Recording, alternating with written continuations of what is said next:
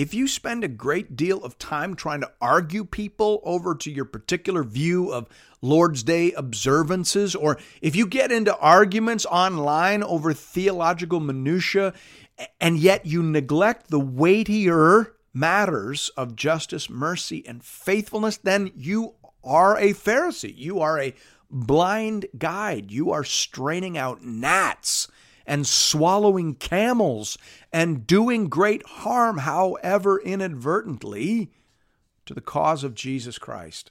Stop. Love mercy. Love justice. Love faithfulness. Those are the weightier matters. Be about those things. Be about Jesus. Spend most of your time trying to commend his loving authority.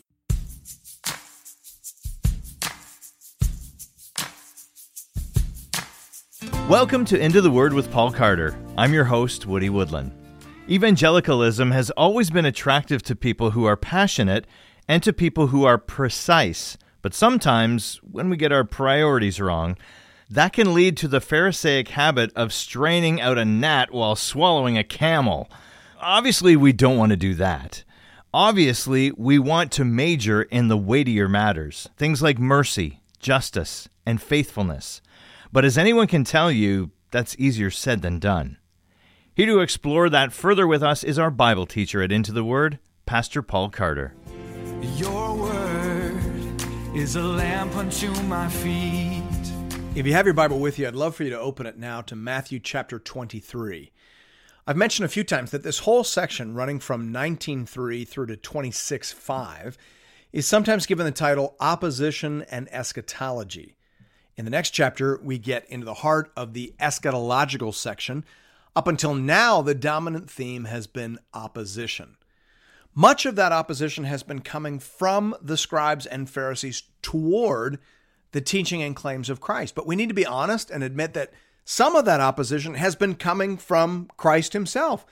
Jesus is not merely being opposed. In this chapter, we see more clearly than ever before, Jesus is also vehemently opposing.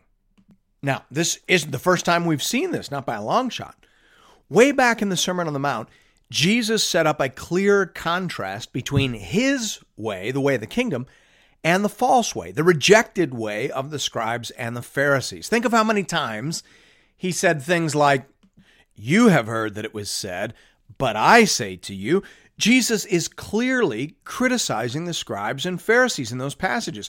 They were the ones who were saying, and Jesus is saying, do not listen to them. He went on to criticize how they pray and how they give and how they fast. So he didn't like what they taught, and he didn't like how they practiced, and he said so publicly.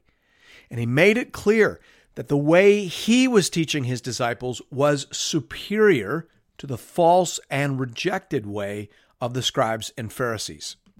He said in Matthew 5, verse 20, "For I tell you, unless your righteousness exceeds that of the scribes and Pharisees, you will never enter the kingdom of heaven." Then in Matthew 16, verse 6, he told his disciples, "Watch and beware of the leaven of the Pharisees and Sadducees," Matthew 16, 6. So don't listen to them. Don't be influenced by them. They are a corrupting influence within Judaism.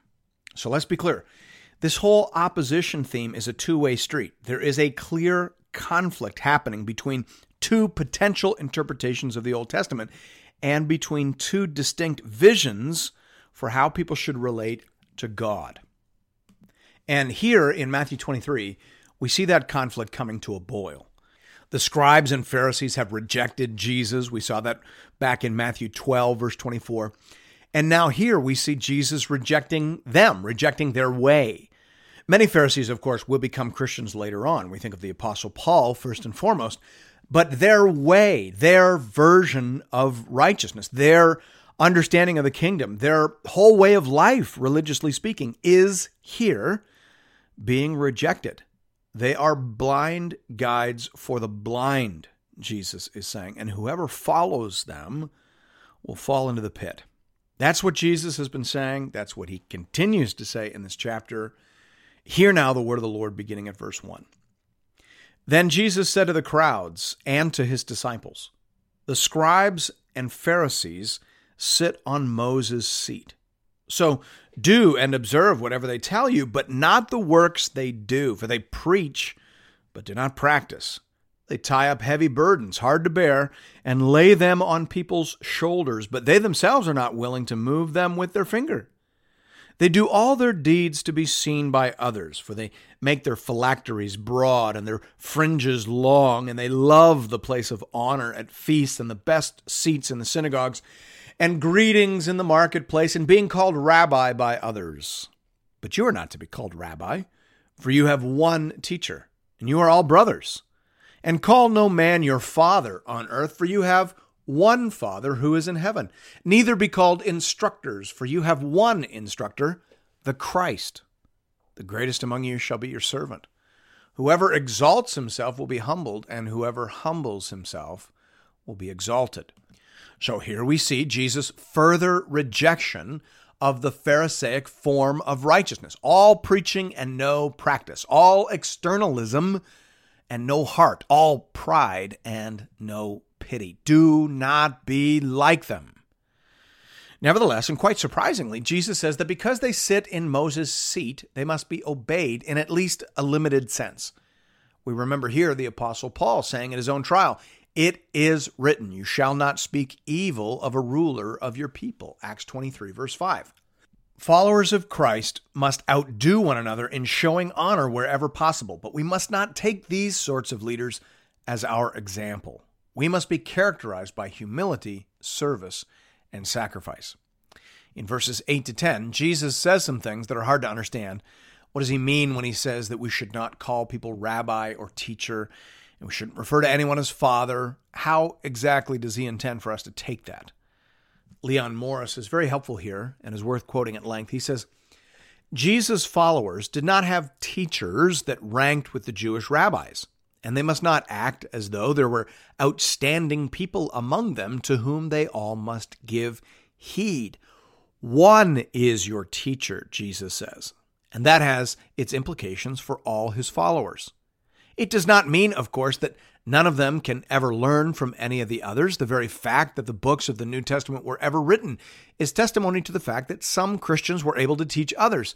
And of course, in every age, there have been some Christians who have been able to give instruction to others.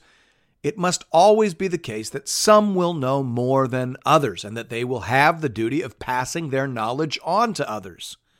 Jesus is saying that among his followers there is to be no such system as that among the Jews, with the great ones expounding the law authoritatively and the rank and file permanently occupying an inferior place. Christians have but one teacher, and they must not expect that in due course others will emerge who will eclipse him and establish their own ways of understanding what God wills for his people. There is and can be only one Jesus. Closed quote. I think that's a very helpful summary.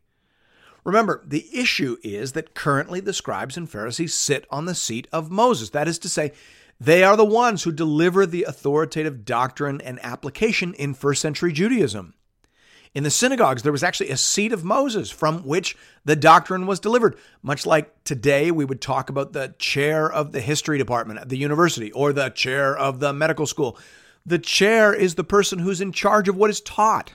Well, in first century Judaism, that was the role given to the scribes and Pharisees. But Jesus is saying that they don't deserve that chair. They don't really understand the law.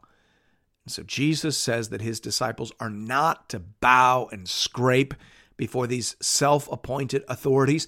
They are to accept Jesus as their sole authority. Jesus is the sole authoritative interpreter of the law. He is the Word of God in the flesh. That's John's phraseology, but that's Matthew's theology, as we can see clearly in this text. Jesus is God. He is the one, therefore, who properly understands and explains the Word of God. So, he is the teacher. He is the master. He is the one who makes authoritative pronouncements in the church. Now, as Morris says, that doesn't mean that there aren't people who study and who accumulate knowledge and who pass that on to other people. But that isn't what was happening in Judaism. These scribes and Pharisees were making authoritative pronouncements. They were making doctrine. They were developing a layer of tradition that, according to Jesus, had become more authoritative than the Scripture itself. That's the problem that Jesus is addressing here. So, in the church, among Christ's followers, His word reigns supreme. He is our hermeneutical principle. Pastors and elders are in charge of making sure that their people are well taught, and they're in charge of making sure that the Christian message is passed on faithfully from generation to generation, but they are not makers of doctrine, and they should not expect to be treated with special dignity. They should be treated with respect, as per Hebrews 13:17, but without any of the fawning and the silliness that can so often creep into religious culture. I will say here that this is one of the reasons that I'm a Protestant. No pastor should expect any other human being to kiss his ring or to accept his pronouncements as having divine authority. When I step into the pulpit, I expect my people to be following along in their open Bibles. And if I say something that doesn't square with what's on the page, I expect them to correct me kindly and lovingly from the text. Because we are brothers and sisters, and we have only one Father, only one Master, and that is the Lord. He is the authoritative voice in the church. Thanks be to God. Pastor Paul, I want to jump in here if I can. You said in the program audio that this issue is one of the reasons that you're a Protestant as opposed to a Roman Catholic, and I get that. I think I could say the same thing. But we Protestants can get caught up in a version of this sin as well. I'm thinking of how social media, for example, can build up famous preachers to the point where they're almost functioning like some kind of pope. They're making authoritative pronouncements on issues that are either outside the Bible or that are at least debated by good Christian people. And they've got like huge masses of people who seem to go along with just everything they say. We're not exactly immune from this danger, are we? No, you're absolutely right. As Protestants, we tend not to institutionalize our magisterial authorities, but they certainly still exist. They're on the internet, like you said, or they're in the megachurches, and the extension of their authority does, in fact, create challenges for local churches. So how should this work? I mean, as you say in the program audio, Jesus isn't saying here that we shouldn't have teachers, but he does seem to be saying that he alone should be treated as the ultimate interpreter of Holy Scripture, and that he alone should be recognized as our teacher and leader. So how does this understanding that and acknowledging that work out in the real world, in actual local churches? Because they have teachers and they have leaders, and the New Testament seems to indicate that they should have those people in place, and we should be following them or submitting to them in some sense. So can you unpack that a little further for us? Yeah, sure. It's an important question, and I think the real issue here is authority. Jesus is the head of the church. So all authority ultimately derives from him. He is the standard. He is the interpreter. He is the example. He is the leader.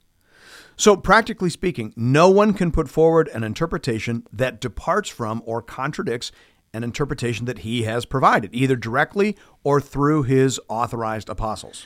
Yeah, because that's a bit complicated as well. Jesus in John 16 says that he's going to say more things through the apostles by the Spirit after he's ascended into heaven, right?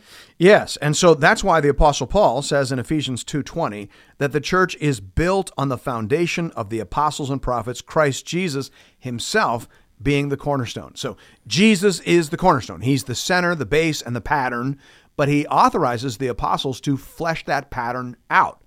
But then the rest of us build up from there. All right, so no innovation after the ground level. No theological innovation, no.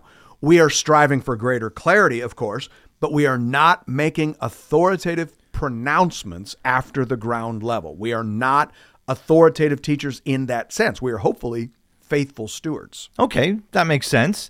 But what about all the pomp and circumstance then that we see in some Christian traditions? Why are we kissing the ring and wearing purple robes and dressing our pastors up as if they were medieval princes? Right. Well, as I said, that's one of the main reasons I'm a Protestant and a Baptist at that, as opposed to a Roman Catholic. I don't think our pastors should look like medieval European princes. I think they should look like humble shepherds. And so that gets into another piece of this then. Jesus seems to be saying that we should avoid exalted titles, but even in Protestantism, we seem to struggle with this. Every pastor and their brother nowadays seems to have a PhD or a D-Min and wants to be called Doctor this or Professor that. Isn't that running contrary to this passage?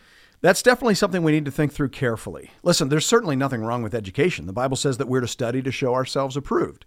And if you study long enough, you're going to accumulate a variety of degrees and titles. I don't think that's the issue.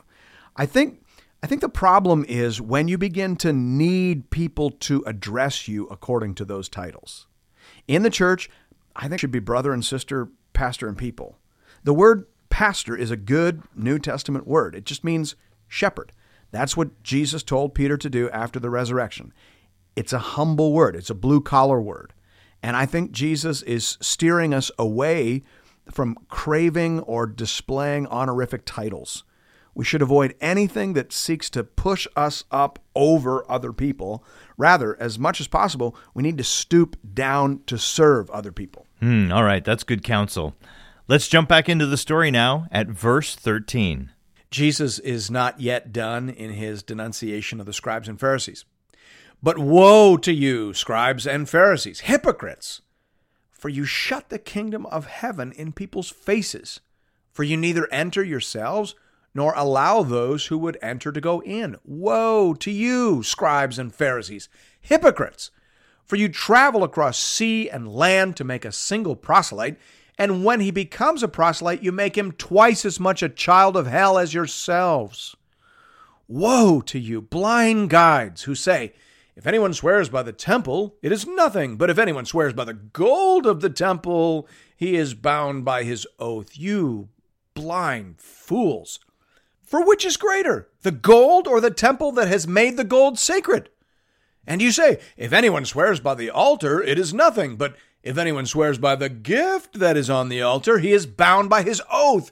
You blind men, for which is greater, the gift or the altar that makes the gift sacred? So, whoever swears by the altar swears by it, and by everything on it. And whoever swears by the temple swears by it, and by him who dwells in it. And whoever swears by heaven swears by the throne of God and by him who sits upon it. Woe to you, scribes and Pharisees, hypocrites! For you tithe mint and dill and cumin, and have neglected the weightier matters of the law, justice and mercy and faithfulness. These you ought to have done, without neglecting the others. You blind guides, straining out a gnat and swallowing a camel. Here again, we are reminded that Pharisaic righteousness was all about precise, burdensome observation of formal laws and prescriptions. They were obsessed with religious minutiae and had missed entirely the heart and essence of the matter. Now, Jesus isn't saying that precision is bad. He is saying that heart matters more. Heart has to come first. If you're precise in the wrong spirit, or if you're precise in the wrong direction, you've accomplished nothing of value. And if you are precise about the wrong things, then you're just wasting your life.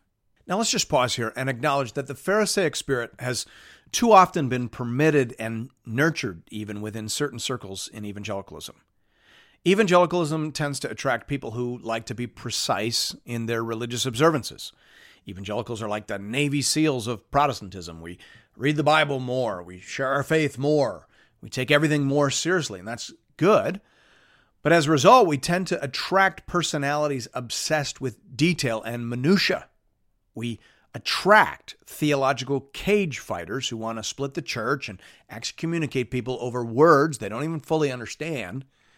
And we attract devotional guard dogs who want to know how many days a year we're fasting and how much exactly we're tithing and whether or not we cut our grass on the Lord's Day.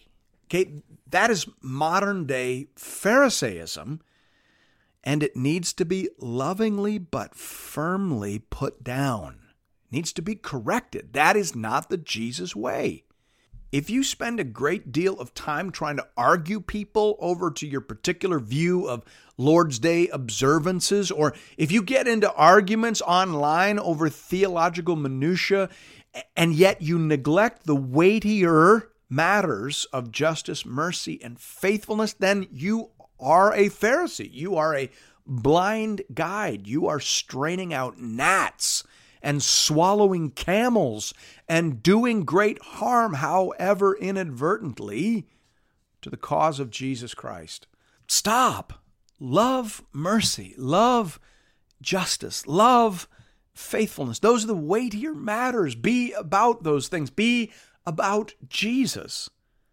Spend most of your time trying to commend his loving authority. Verse 25, woe to you, scribes and Pharisees, hypocrites, for you clean the outside of the cup and the plate, but inside they're full of greed and self-indulgence. You blind Pharisee, first clean the inside of the cup and the plate, that the outside also may be clean. Woe to you, scribes and Pharisees, hypocrites, for you are like whitewashed tombs, which outwardly appear beautiful, but within are full of dead people's bones and all uncleanness. So you also outwardly appear righteous to others, but within you are full of hypocrisy and lawlessness. According to Jesus, righteousness is first and foremost a matter of the heart. It starts on the inside and seeps out. The Pharisees, however, only care about the outside. They whitewash themselves. They whitewash everything. They just want to look good, but Jesus people want to actually be good. They want to be changed from the inside out into the image and likeness of Jesus Christ. Verse 29, woe to you, scribes and Pharisees, hypocrites, for you build the tombs of prophets and decorate the monuments of the righteous, saying, if we had lived in the days of our fathers, we would not have taken part with them in shedding the blood of the prophets. Thus you witness against yourself that you are sons of those who murdered the prophets. Fill up then the measure of your fathers. You serpents, you brood of vipers, how are you to escape being sentenced to hell? Therefore I send you prophets and wise men and scribes, some of whom you will kill and crucify, and some you will flog in your synagogues and persecute from town to town, so that on you may come all the righteous blood shed on earth, from the blood of righteous Abel to the blood of Zechariah, the son of Berechiah, whom you murdered between the sanctuary and the altar. Truly, I say to you, all these things will come upon this generation. Here, Jesus says that the scribes and Pharisees of his day are of a piece with those who persecuted the prophets of God in former generations. They claim to honor the prophets, but in truth, if they were to appear again today, they would kill them just as surely as their ancestors killed those who came before. The reference to this generation at the end of verse 36 is sobering. It is not only the leaders who are condemned, but all those who fail to reject them and to embrace Jesus as their rightful Lord and Savior. That leads to the lament that concludes the chapter beginning in verse 37. O Jerusalem, Jerusalem, the city that kills the prophets and stones those who are sent to it. How often would I have gathered your children together as a hen gathers her brood under her wings, and you were not willing. See, your house is left to you desolate, for I tell you, you will not see me again until you say, blessed is he who comes in the name of the Lord. This is no mere theological squabble, friends. This isn't a turf war in first century Judaism. This is a life or death struggle for the true vision, for the soul of the kingdom of God. The way of the Pharisees is being rejected. All those who remain under their yoke will share in their impending doom. So come out from them, Jesus says. Come to me, how I would gather you as a hen gathers her brood under her wing. Judgment is coming, Jerusalem, and the window for salvation is rapidly closing. This is the hinge that moves us from opposition to eschatology. We'll pick up that side of the story in chapter 24. Thanks be to God. Amen. Pastor Paul, before we wrap things up, I want to go back to something you said near the end of the program audio there. You said Quote, according to Jesus, righteousness is first and foremost a matter of the heart. It starts on the inside and seeps out, close quote. I think that's really important. And I know from experience how hard it is to keep that direction and flow in place. I often find myself thinking more about how people see me and how I look than about how I really am. Yeah, I think we all wrestle with that, particularly as parents. We often find ourselves accidentally functioning as Pharisaical parents. We major on behavior management instead of on heart change. But the gospel fundamentally targets the inner person. But that's not to say that behavior doesn't matter. No, absolutely. It does matter, but the order matters. What the gospel wants is the obedience of faith. It wants a changed heart that desires to pursue the things of God. And that's what the Pharisees didn't get. And that is what it is so easy for us to lose in our zeal and in our passion still today. So thanks be to God for the gospel of Jesus Christ. Thanks be to God for the miracle of regeneration and for the gift of the Holy Spirit, because that's where the battle is won or lost. And that's the essential direction and flow of all right religion. It begins in the heart, and it flows out from there as love toward God and service and mercy toward our fellow man. All right. Amen to that. As always, friends, if you're looking for more Bible teaching from Pastor Paul, you can find that over at the Into the Word website at intotheword.ca. Or you can download the Into the Word app at the iTunes Store or on Google Play. You can also connect with Pastor Paul and with other Bible readers on the Into the Word Facebook page. Just enter Into the Word into the search bar. And we'll see you right back here next Sunday morning as we continue our journey together through the whole counsel of God. We'll see you then. Your word is a lamp unto my feet